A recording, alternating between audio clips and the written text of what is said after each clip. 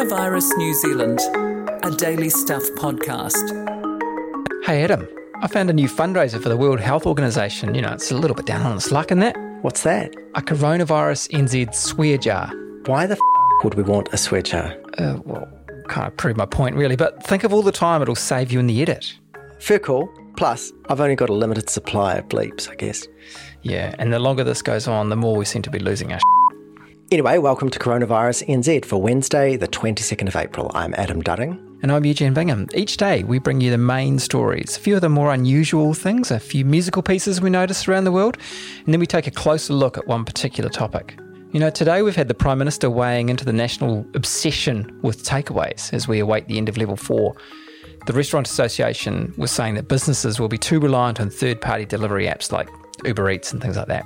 And they wanted the government to force Uber to reduce the cut it takes from restaurants. But Jacinda Ardern was asked about this today and she said, you know, people can vote with their feet by using local businesses that do their own deliveries. Later, we speak with Janine Crossan, New Zealand's patient number 37, who fell sick soon after returning from London. Already a big social media presence, she tweeted and Instagrammed her way through self-isolation, a gruelling case of COVID-19 and time in hospital.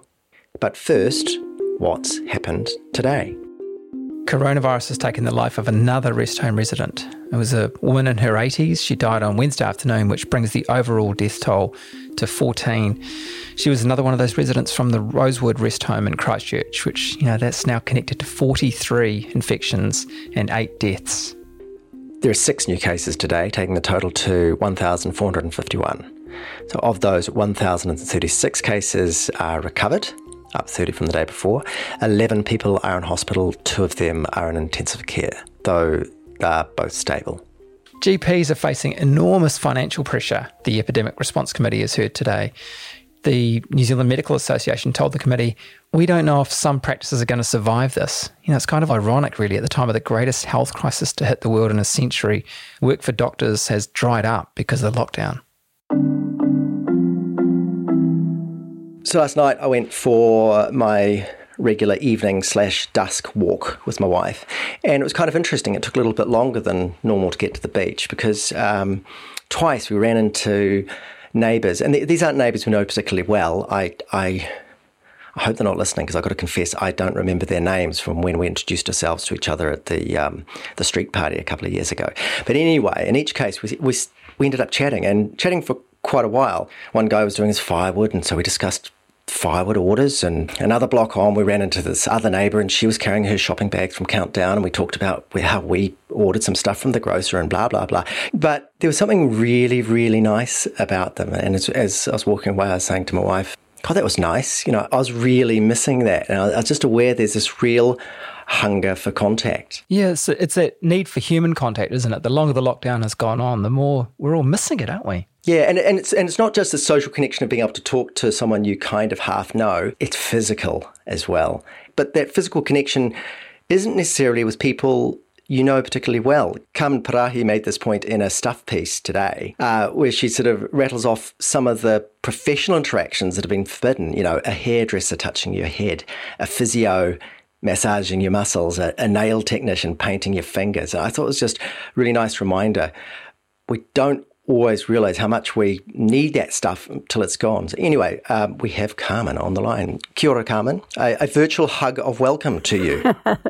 Oh, kia ora kōrua. Hey, Carmen, your piece starts talking about a friend in your community. Can you tell us about her and what she's feeling? Yeah, so she's been our family friend for a while. I'm a single working mum, so she actually semi-retired a few years ago and took it upon herself and her husband to help me with the kids. And so she has become our quasi-grandmother, our nanny of sorts.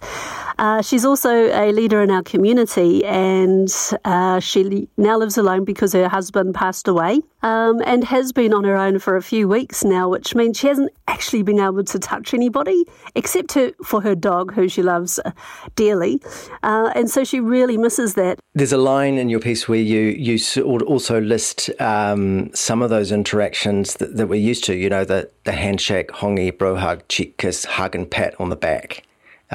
These have all but disappeared. So if you're in a bubble which has got people in it, you can get a certain amount of this from a certain number of people. But how has this friend of yours dealt with that? She really misses it, and as strong and independent as she is, being a community leader and having to do all the work she's had to carry all of us as she makes decisions for us to keep us safe, she really misses the hugs. And we had a group friend hui, Zooey, we call it a Zoom hui, a Zooey. We did that the other day, and we could tell there was a tremor in her voice and, just a slight tear in her eye, telling us that she just needs to physically hug someone. It's not the same, is it? The old video was, Zooey or Facebook Messenger call. It's just not the same. No, it's not. And as much as she needs a hug, we need to go and check on her as well. But we also need to go and see people we love, because I'm lucky I've got 2 kids in my bubble. And so, of course, I'm getting hugs and kisses all day. And so it's our opportunity to expand that bubble a bit. Include somebody. But what I do know is that we have to keep those bubbles mutually exclusive, which is a really funny term that I heard Prime Minister Ardern talking about, keeping the bubbles mutually exclusive. People will be wary of strangers, of touching strangers. They'll be wary of interacting with people they don't know, or as we said in the story, there have been more complaints of racism. There have been more dobbing in of your neighbours, of people walking down the road. So anyone that is unfamiliar to you, you'll be wary of them, and you will be reluctant to touch them. So when we go and meet someone for the first time at work, in a business setting, we give them a handshake or a kiss if you're Māori, or a hongi. And these things, people will stop. And we're going to have to learn how to change our social interactions so that we think about, okay, am I going to handshake this person? Am I going to give this person a hongi? I don't know how many other people this person has been in contact with. And it does mean that we all are going to have to do our own contact tracing. But at the same time, do we really want to lose the social interactions? Do men love the bro hug? Men love the bro hug. Yeah, I totally miss bro hugs with my mates. And strangely, I'm even missing people I don't really know. Yeah, I was just thinking yesterday that I was missing the work coffee machine. It creates this queue. And so there are these people who I don't work with, whose names I don't always know, who are in other departments within staff. And I just have these little micro interactions. And I'm definitely missing that. It's exactly the same thing as you say, Eugene. Missing the small interactions with strangers. I hope with missing those small interactions with strangers, we are more inclined to keep them up when we come out of these levels, rather than all decide, I'm not going to touch you, I'm not going to interact with you. I really hope we don't lose that, because I really like that. That's a part of who we are as New Zealanders. So many questions, but like you say, I hope we do end up getting back to still enjoying that contact. And I look forward to seeing you again, Carmen. I miss you. So thank you so much for joining us. I miss you guys too. Oh, thank you very much, and all the best. Scientists around the world are doing some remarkable work right now, aren't they? And they're answering all sorts of questions. I was wondering about the need for those eye visors, the big almost welding goggles that you see people wearing in hospitals. I was sort of wondering, can you blink and catch COVID-19? And there's some scientists from Italy's National Institute for Infectious Diseases have published some work that kind of suggests, maybe. There was a 65-year-old woman who travelled to Italy from Wuhan, and she became sick with coronavirus. This was back in January. She had conjunctivitis as one of the symptoms, and so the doctors began testing her ocular fluids, the goo in her eyes. Eventually, her illness seemed to pass, and she tested negative using nasal swabs. But then 5 days later, there was still COVID-19 virus in her eye secretions. This work has shown that virus can be spread from the eyes as well as enter the body, and is a reminder of the need for eye protection for frontline medical staff. So a butterfly kiss could kill. Exactly. Doctors in Italy have reported a new COVID-19 symptom, which is also being spotted in some American patients. It's called COVID toes, and it's purple or blue lesions on a patient's feet and toes. Apparently, it sometimes appears in patients who don't exhibit any other symptoms, and more frequently in children and young adults. So maybe check your toes. Actually, if you're a hypochondriac, don't. There's probably perfectly good reasons why you've got purple toes today, like bunions or something. Or nail polish. Or nail polish. And then there's the dangers of farts. What?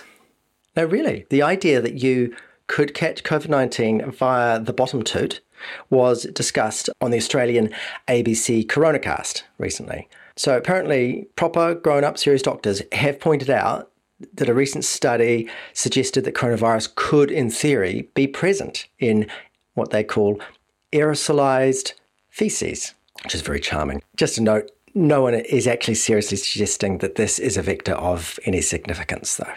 Just in case, though, Adam, just keep wearing your bottom mask, your pants, just in case, eh? I am wearing trousers. Very good. Right, plague playlist.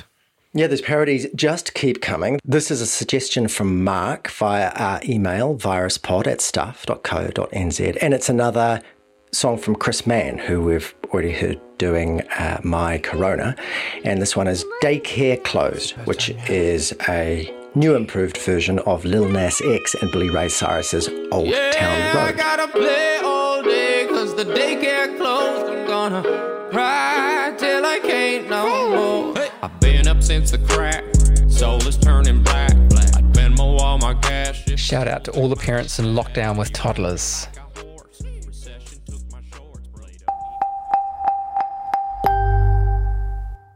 Janine Crossan is the founder of the hair and beauty website Flossy.com and a few other things as well. But lately, she's become better known for something else. She may well be New Zealand's best known coronavirus case. Even before she actually fell ill, Janine was on social media discussing her self-isolation, but then she got sick, really quite sick.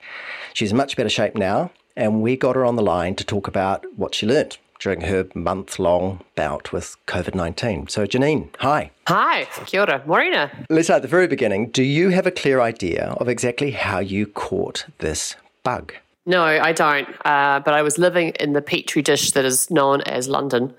I can track back to an evening in London where I was with a fellow Kiwi out for dinner, and she and I both ended up being sick around the same time. So we have decided that it's feasible that we got it that evening, which was 2 nights before I left London. But we don't know whether she had it first or I had it first or someone gave it to both of us at the same time. I mean, who's to know? Right. And even if you hadn't already got it, you were a bit concerned about the biosecurity that you saw in Gatwick Airport as you left London on your way back to New Zealand, yeah? Yeah, I was a really angry lady. And I stomped around Gatwick, absolutely bitching about their lack of hygiene for their staff, that there was no hand sanitizers, there are no hand wipes, there was nothing wiping down surfaces, and they were absolutely and utterly at risk. All these frontline staff were sitting at desks handling one documentation, one piece of luggage after another with nothing being wiped or done in between. I was horrified. Were you afraid for your own health at that point? It's actually more likely that you were giving it to someone than catching it at Gatwick. Exactly. I mean, I don't know where I got it from, so it's anybody's guess. But I was more afraid for them than I was for myself, because I still had that erroneous view that I would be unlikely to catch it, because at that stage we were still passing around, fairly inaccurate data across the social medias around, the chances of getting it at my age and the chances of getting sick at my age are just, highly unlikely. What is your age, by the way, just approximately? I'm 41, approximately. And so I really didn't, I was run down, but I certainly I haven't been properly sick, other than I have had health-related issues to do with endometriosis, etc., but I haven't been properly flu or that kind of sick in a long, long time. So I wasn't really worried about me. But the reason I was going home is that every single company I dealt with had stopped doing meetings. Right. Everybody had moved to remote. There was no point me being in London. Context of that being I live away from my family a lot of the year. I live in London, they live here. And so I wanted to be home for it. So you got home, you went straight into isolation in a remote batch and hunkered down just to be safe. When did you first suspect that you actually were ill? So my husband and I made the decision when I got to Doha that I would self-isolate. The rules weren't in place at that stage, but he has fairly bad lungs and we just didn't want to take any risk at all. And so we just said, you know what, if you just leave me your car at the airport, because it's a 4-wheel drive, chuck some stuff in it that I need, give me my dog, and we'll meet at the airport, but we won't go near each other, and we'll do a handover, and I'll drive down to the Coromandel. I travelled all the way home with a face mask on, and I was really particular about hand washing and all the rest of it. So I'd like to think that I minimise contact with everybody. I flew home business class, so that certainly made me a little bit more isolated than probably being squished in with everybody. So just put in context, I hadn't seen my husband for 3 months at that point, and so I didn't even get to have a hug or a kiss. It was about 7 a.m. by the time I got to Whitianga. I put on gloves. I hand sanitized those gloves. I put on a mask. I put on sunglasses. I put on a hoodie, full length, everything. So there was no skin showing. I had a scarf around me. I fully went hardcore. And I walked into the Whitianga New World. Wow. Can you imagine what they must have thought of that? How did it go down? They thought I was absolutely batshit crazy. So there was no one else around. I saw not a single other shopper. I didn't let the checkout operator touch anything. And I just told her that I've come from London. I don't want to put you at risk. The bag operator, I told her to go away. And then someone else tried to help. I'm like, no, go away. Yeah. They must have thought I was really rude, but I was really trying to do it for them. Hey, just for context, when are we at this point relative to lockdown? I got home on the 15th of March. 10 days before lockdown. Yeah, 15th of March on a Sunday morning. I wiped down the trolleys with everything. I re-wiped. Honestly, I went crazy on the whole wiping thing. And then got in my car and drove into our batch, which is in the middle of a Kiwi sanctuary in the Kutuna Peninsula. And batch is a bit of a strong sense of the word. It's a 1950s car container that's had a conversion of adding a ranch slider. So to answer your question, when I got in there, it was probably 24 hours. And I developed a cough. Right. But I was also incredibly strung out. I was anxious. I was jet lagged. I had been really overworked. I was lonely and upset and frightened and a whole variety of other things about the world imploding around us. And when I get anxious, I get a cough. Right. So I had no idea what was wrong with me at that point. And I rang Healthline and they told me I was just anxious and just needed to calm down. Excuse me, cough doesn't happen very often now. So that was when I first started to feel unwell, but my head was really messing with me as well. I used to get a lot of medical anxiety, which I won't bore you on the history of, but it has a good reason. It's attached to nearly dying as a kid. And when I had a hysterectomy last year, my medical anxiety almost evaporated with it, which was fantastic. It's a pretty horrible emotion or a set of emotions to have. And so I called a friend who lived up the hill, and he's an Air New Zealand pilot. And of course, all the messages they'd been given were, unless you have a temperature, you don't have it. So he was very clear, like, you're really jet lagged right now, and I think you just need to sleep. Go pop a sleeping pill, go to sleep, and wake up. You'll be fine. So I've been trying to sort of take this sort of advice that I've been given, but I was getting worse and making myself, of course, feel worse in amongst this.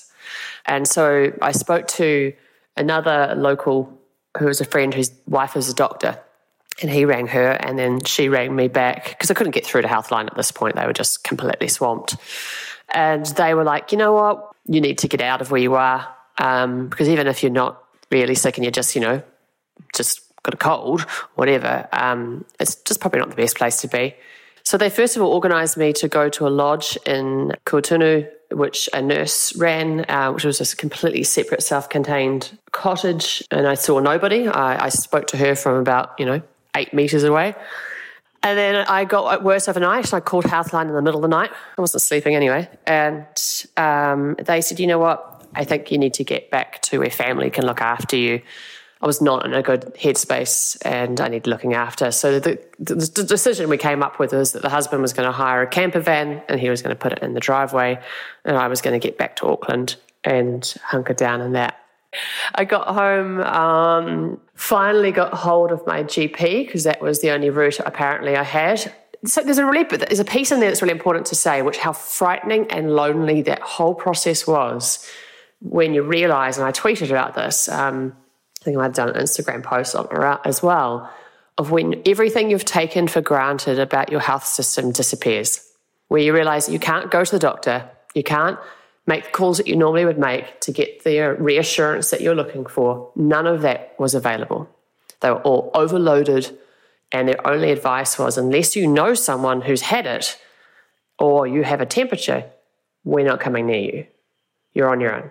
And that is, for someone who has huge amounts of anxiety, that was really hard to hear.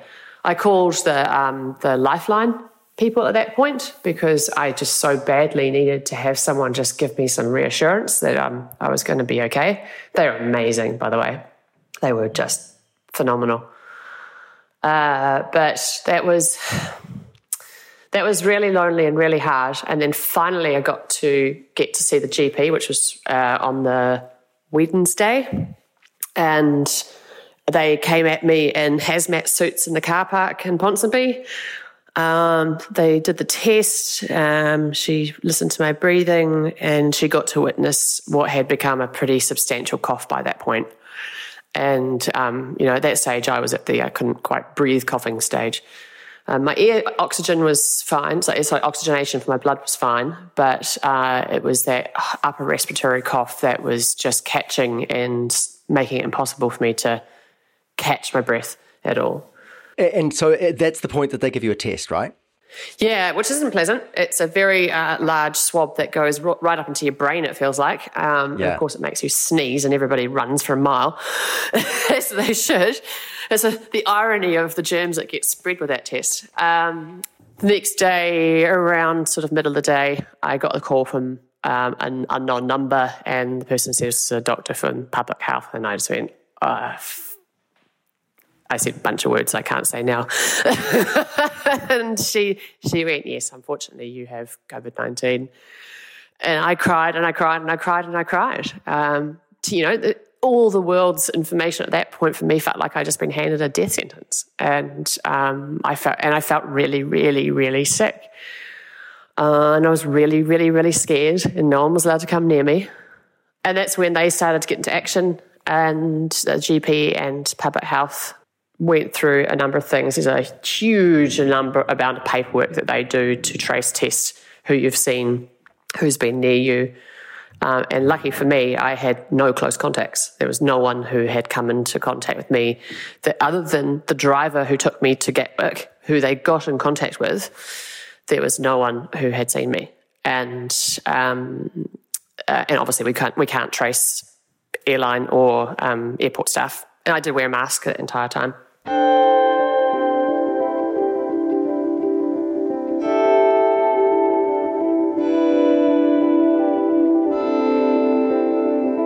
So what were your symptoms over the whole course of the disease?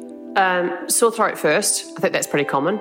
And that sore throat then extended into a cough, and that cough became deeper, harder, and more frequent and uncontrollable. I had a persistent headache. I was really, really tired and body aches, pretty confused. I lost all sense of smell and taste. I lost 5 kg. I found it again too, disappointingly. Those were the first time round. Those were the symptoms. Second time round, less of a sore throat. It was only very brief. And the cough was much less, but the headache was like a migraine I'd never experienced. It was extraordinary. I wanted to drill a hole in my head to let the pressure out of it. So why was the decision made for you to go to hospital? Breathing mostly, cough was out of control. Doctor decided that the best bet was to get me under observation. The hospital system wasn't overrun at that point, so it was a time where they could take me in, probably a good guinea pig for them all. and they hadn't had any other COVID cases in North Shore Hospital. I was the first. In fact, I was the first person tested in my Ponsonby Medical Centre as well. They handled it brilliantly. I was put into full isolation, and I had 3 nights of nobody coming near me, really, except for doing OBS 3 times a day, and that was it. Whilst I was in hospitals, the cough was at its worst, but my oxygen levels were fine. All my tests were okay. I was just not in a very happy state, and that cough was pretty ugly. So I wasn't in any danger of it getting worse, but how COVID works is that if you're at that point, you can go downhill very quickly, and so they wanted to keep a close eye on that. You got out, but then you went back. What was that about? I got out of hospital, went to the camper van. I can't remember exactly the dates in here, but I'm pretty sure it was 10 days in the camper van with, total isolation.